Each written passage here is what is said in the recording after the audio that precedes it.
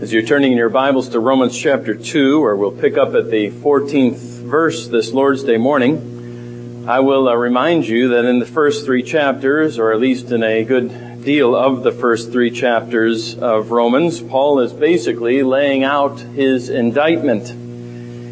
Back when we started this series on Romans, I pointed out to you that the first three chapters would largely be focused on our need for justification. The reason why mankind so desperately stands in need of nothing else like it needs justification to be made right with God.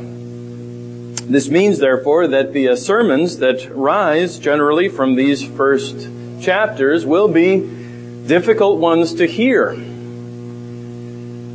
Let me assure you that they are just as difficult to preach. No pastor finds joy, no true pastor finds joy in preaching one convicting sermon after another, if for no other reason than that he himself doesn't find particularly a great deal of joy in listening to them and receiving them himself. But of course, not all is doldrums and drudgery, because the true pastor also sees where it's all going. To the salvation of himself, to the salvation of his hearers, as Paul once taught a young preacher in Ephesus. So to Romans chapter 2 we go, but first to prayer. Our Father in heaven, grant us grace, we pray, to receive your truth with humility, with readiness, with joy, in knowing that you, Lord, have spoken this as well.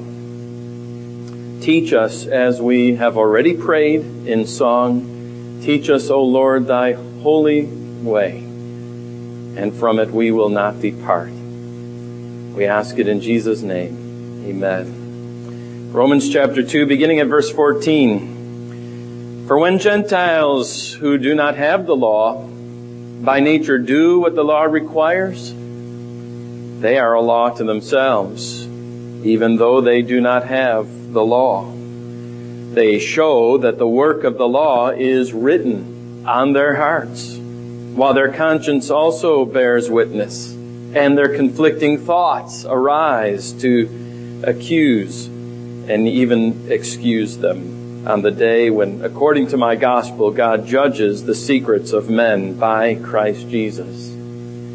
But if you call yourself a Jew and rely on the law and boast in God and know His will and approve what is excellent because you are instructed from the law, and if you are sure that you yourself are a guide to the blind, a light to those who are in darkness, an instructor to the foolish, a teacher of children, having in the law the embodiment of knowledge and truth, then you who teach others, do you not teach yourselves? While you preach against stealing, do you steal? You who say that one must not commit adultery, do you commit adultery? You who abhor idols, do you rob temples? You who boast in the law, dishonor God by breaking the law. For as it is written, the name of God is blasphemed among the Gentiles because of you. Paul, the prosecutor, has called many witnesses to the stand in the course of pressing his case against all mankind. All creation, the stars, the moon, the trees, the birds have been called to bear witness to the reality of God, His invisible attributes having been clearly seen in the things that have been made. Man himself has been called to testify against himself by his debased behavior, even to the point of exchanging natural relations for unnatural sexual relations. Sin in all of its ugliness has manifested itself and risen to accuse us. But now Paul calls His star witness to the stand, to demonstrate that we are lawbreakers. And in a great stroke of irony, that witness is the law itself. And from this witness, there is no escape. The law of God will testify against every one of us, Jew and Gentile alike. No, not in the same way, mind you, because not everyone has the law of God in the same way. Not everyone has the law the way you and I have it, written out in black and white letters before us in the Bible. There are still people in the world who have not held a copy of God's Word in their hands, who have not seen it, whose eyes have never fallen on the words of life. But we all have the law. We all have the law. Or at least the work of the law in some sense and in some way, whether on tablets of stone or on the tablets of our heart. Paul lays out the argument in two parts, turning his eyes first to one group and then to another, and our eyes are turned with his this morning, beginning with what he calls the Gentiles and then to the Jews. Consider then first that the law of God condemns the Gentile. Now you may be thinking here in racial terms when you hear that word Gentile, and that would be natural. In Paul's day especially, that would hold true. There were two groups in the world from the Bible's perspective up to the time of Christ. There were the Hebrews, or Jews, on the one hand, and on the other, everyone else. And the everyone else consisted of anyone who was not Jewish, and therefore fell under the umbrella of Gentile. And you remember the scripture itself making the very point that God revealed His law to the nation of Israel. He declares His word to Jacob, the psalmist writes, His statutes and His rules to Israel. He has not dealt thus with any other nation. They do not know His rules. And that was true as far as it went. So a Gentile might be tempted to use this fact as an excuse for his sin. I just didn't know any better, he might say in response to Paul's indictment. I didn't have God's law. He revealed it to the Hebrews, didn't reveal it to us. Well, Paul has anticipated that very feeble attempt at an excuse and pulls the rug out from under it before it even opens its mouth. Even the Gentiles, the people who never heard the law of God, read to them from the Bible, who couldn't tell you whether God summarized His law in 10 commandments or in 20, I say even they have God's law. Or at least what Paul calls the work of the law on their hearts. We all do. Every human being does. In the creation of the world, God wrote His law on the heart of man. Adam understood God's requirements clearly, and when he disregarded them, he fell, and the image of God in which he was created was marred. But it was not totally lost. And there remained, and there remains to this day, a vestigial trace of God's law, the work of God's law in the heart of every human being. What He does with that remaining work of God's law is the question, but of the fact that He has it, there is no doubt. C.S. Lewis approached this fact from a slightly different perspective. He called this work of the law in every human heart the, quote, law of nature. He writes in his classic apologetic work, Mere Christianity, that while witnessing a quarrel, we can learn something very important by listening to what kind of things are said. They say things, Lewis writes, they say things like this: how would you like it if anyone did the same thing to you? Or, that's my seat, I was here first. Or, leave him alone, he isn't doing you any harm. Why should you shove in first? Give me a bit of your orange. I gave you some of mine. Come on, you promised. People say things like that every day. Educated people as well as educated children as well as adults. Now, what interests me, Lewis continues, about all these remarks is that the man who makes them is not merely saying that the other man's behavior does not happen to please him. He is appealing to some kind of standard of behavior which he expects the other man to know about. And the other man seldom replies, to hell with your standard. Nearly always he tries to make out that what he has been doing does not really go against the standard. Or that if it does, there is some special excuse.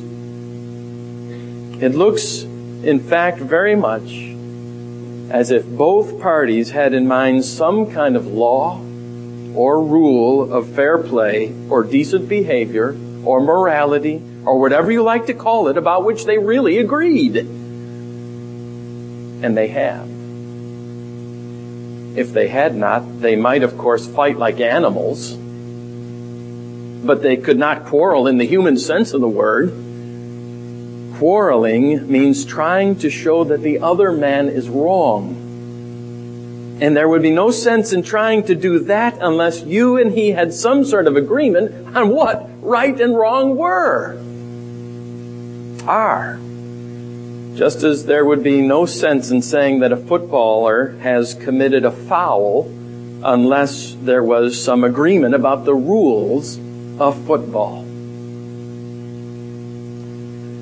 Now, isn't that precisely what Paul is saying here in this text, even with more theologically precise terms? The law of God is at work in the life of the Gentiles. In other words, the lives of people who have never seen God's written law. It is written on their heart. The work of the law goes beyond saying that some behaviors just seem to work out better than others. As Paul points out, this work of the law actually goes so far as to accuse and excuse them in their own hearts.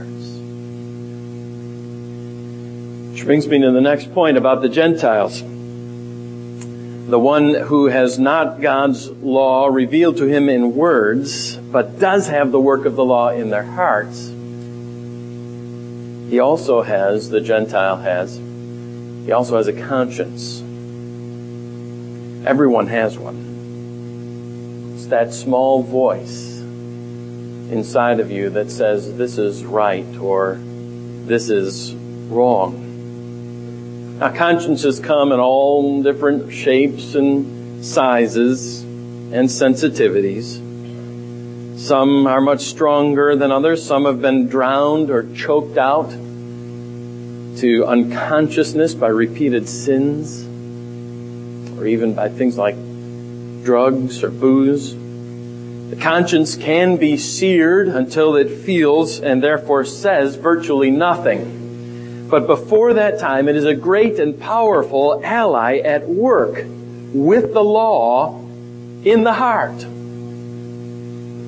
Put them together, the work of the law on every human heart and the conscience, which accuses and excuses, and you have what John Murray called our indestructible moral nature.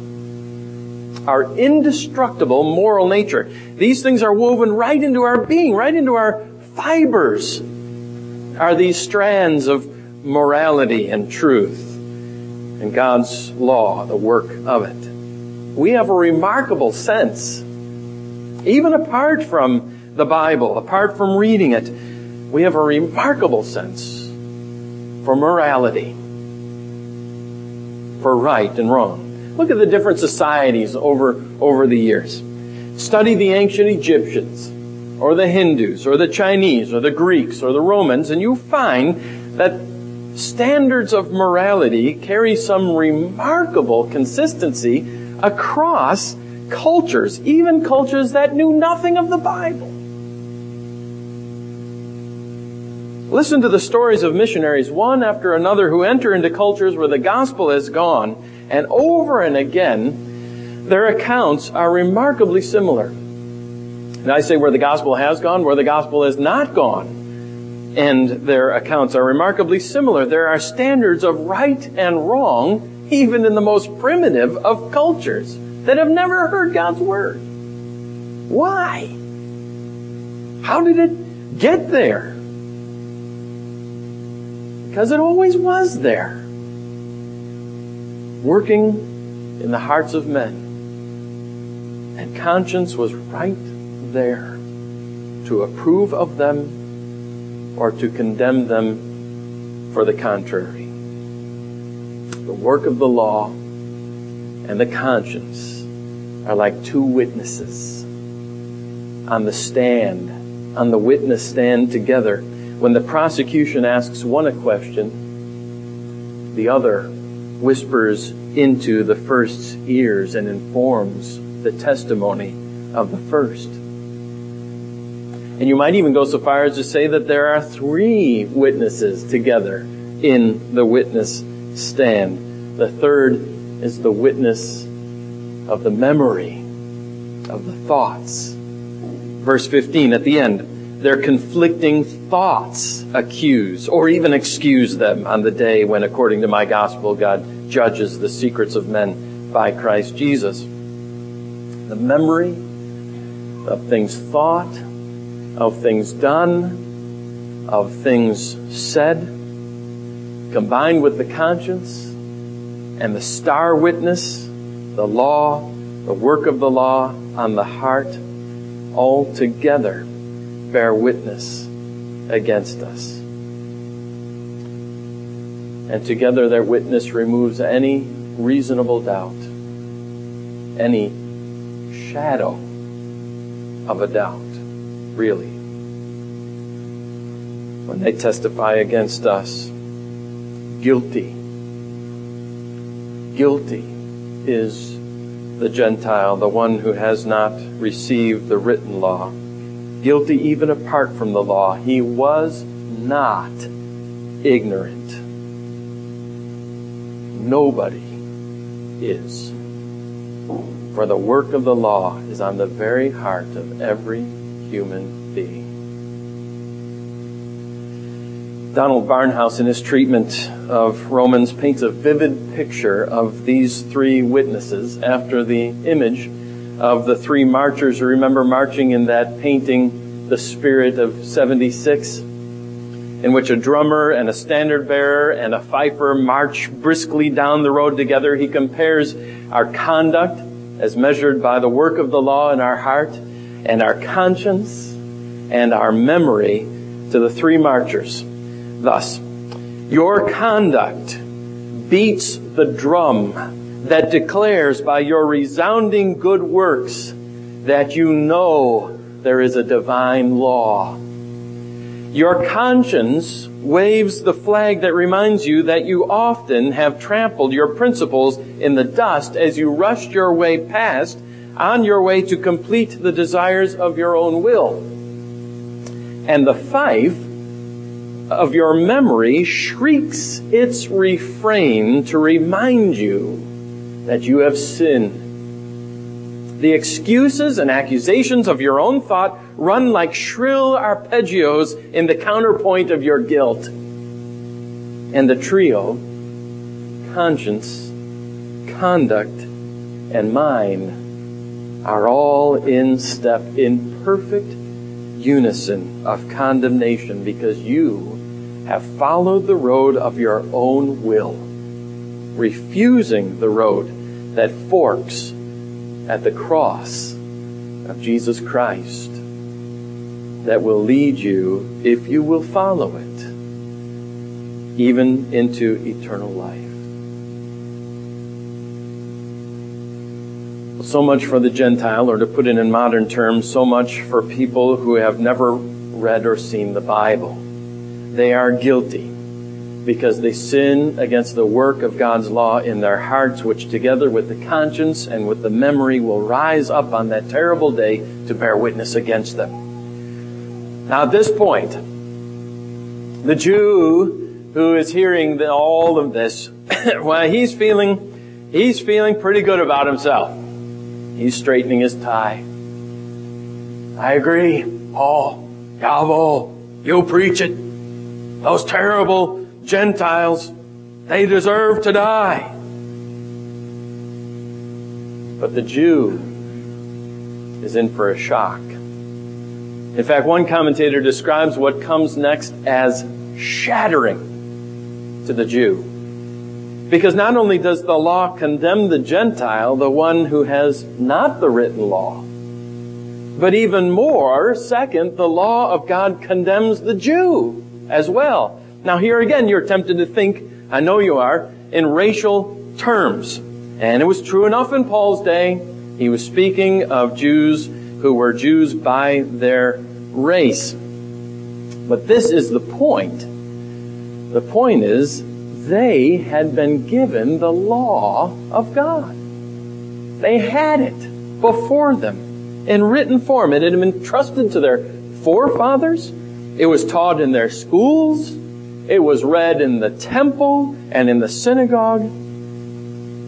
But the same may be said about you. About every one of you, dear flock, whatever your race. The person Paul describes here as the Jew is you. And it is I. Why? Because we have these very privileges about which Paul writes. We have the Word of God. We have His law. In fact, we read His law together out loud right here in this sanctuary. We do from time to time. And we hear it preached to us every week here in this place. We have the entire Bible, which is called altogether the law of God. When Paul turns to them and says, you call yourself a Jew, he might just as well have been turning to you and saying, you call yourself a Christian. Or maybe we might even put it this way, you call yourself a church member. Try it on for size. Verse 17. But if you call yourself a church member and rely on the law and boast in God and know His will and approve of what is excellent because you're instructed from your Bible, and if you are sure that you are yourself a guide to the blind, a light to those who are in darkness, an instructor to the foolish, a teacher of children, having in your Bible the embodiment of knowledge and truth,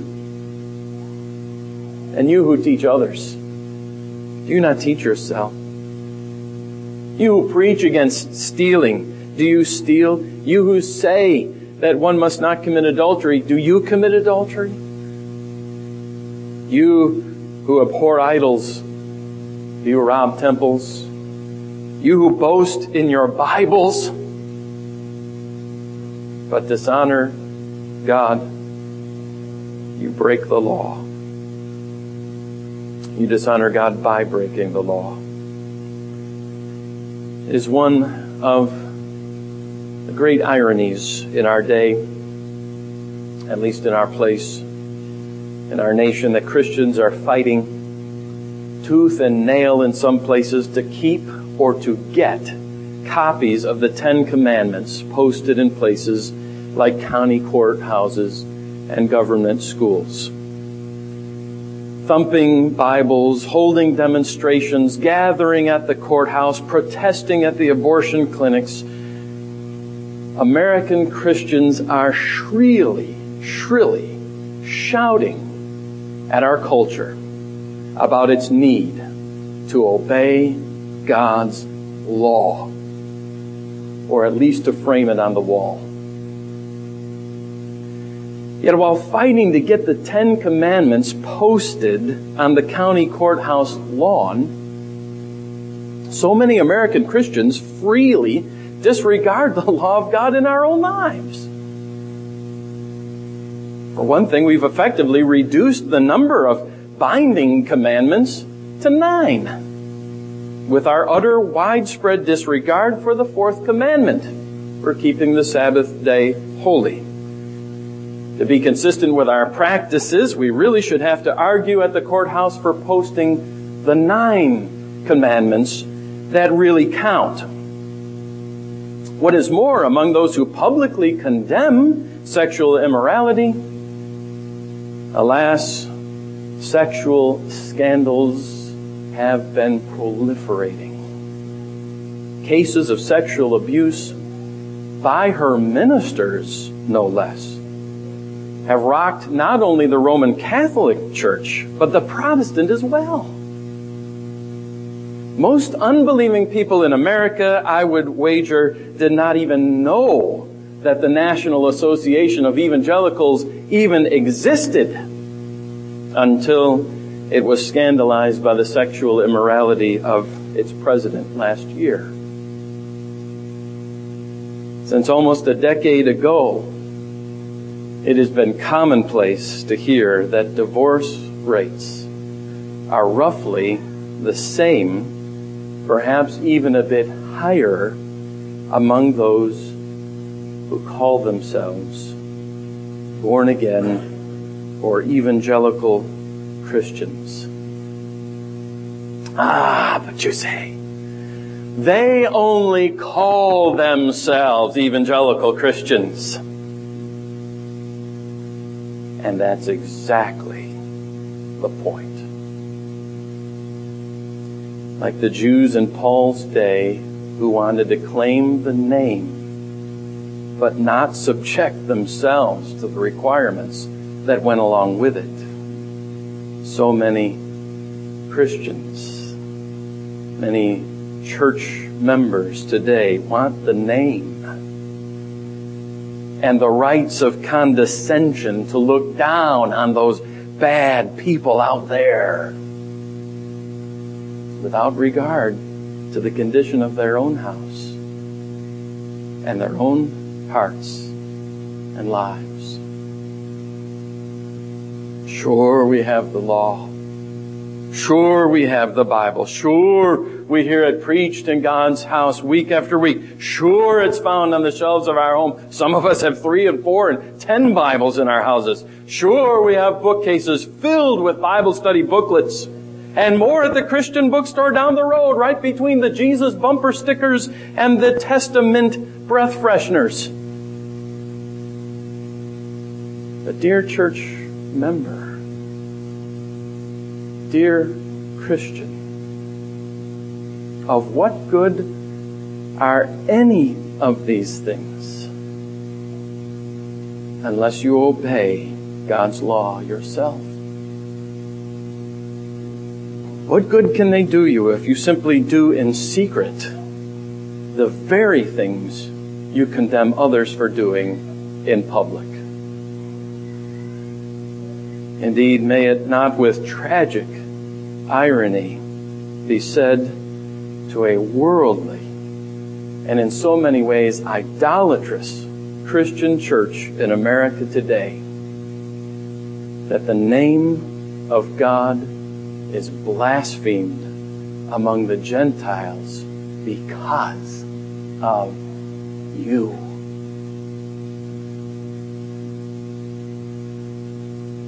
It's a matter of terrible fact, my dear hypocritical Christian friend, who love to point out the sins of others while giving precious little consideration to your own. Unless you repent, your name, Christian, your Bible, your church membership will be the very things that rise up to bear most fiercely witness against you on the day of Christ Jesus. And don't you dare comfort yourself with the thought that there's a little bit of hypocrisy in every Christian. As Rabbi Duncan, the Scott Presbyterian missionary and scholar, wisely observed, the fact that everyone is a sinner is the hypocrite's bed of ease. But it is the believer's bed of thorns. Your business, Christian, your business is to see that you never, ever find any pride in the fact that you bear the name of Christ. Only a terrible summons to keep a clear conscience for the day of judgment, and to see like nothing else, to see that your life matches your name.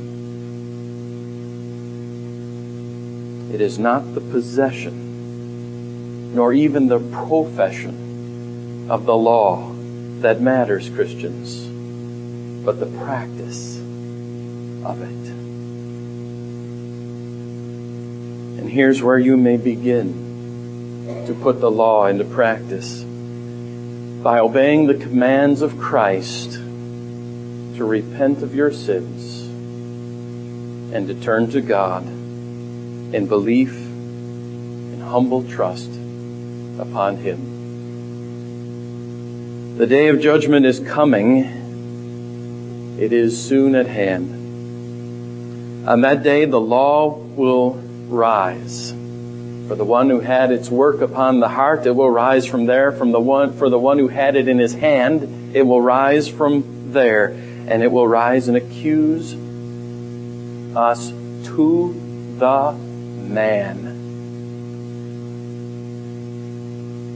But for those who are in Christ Jesus, for those who by faith and trust in Him loved God's law, like the psalmist did, and found God's statutes His chief delight, like pure gold, like honey from the honeycomb, God's law will be to them light and life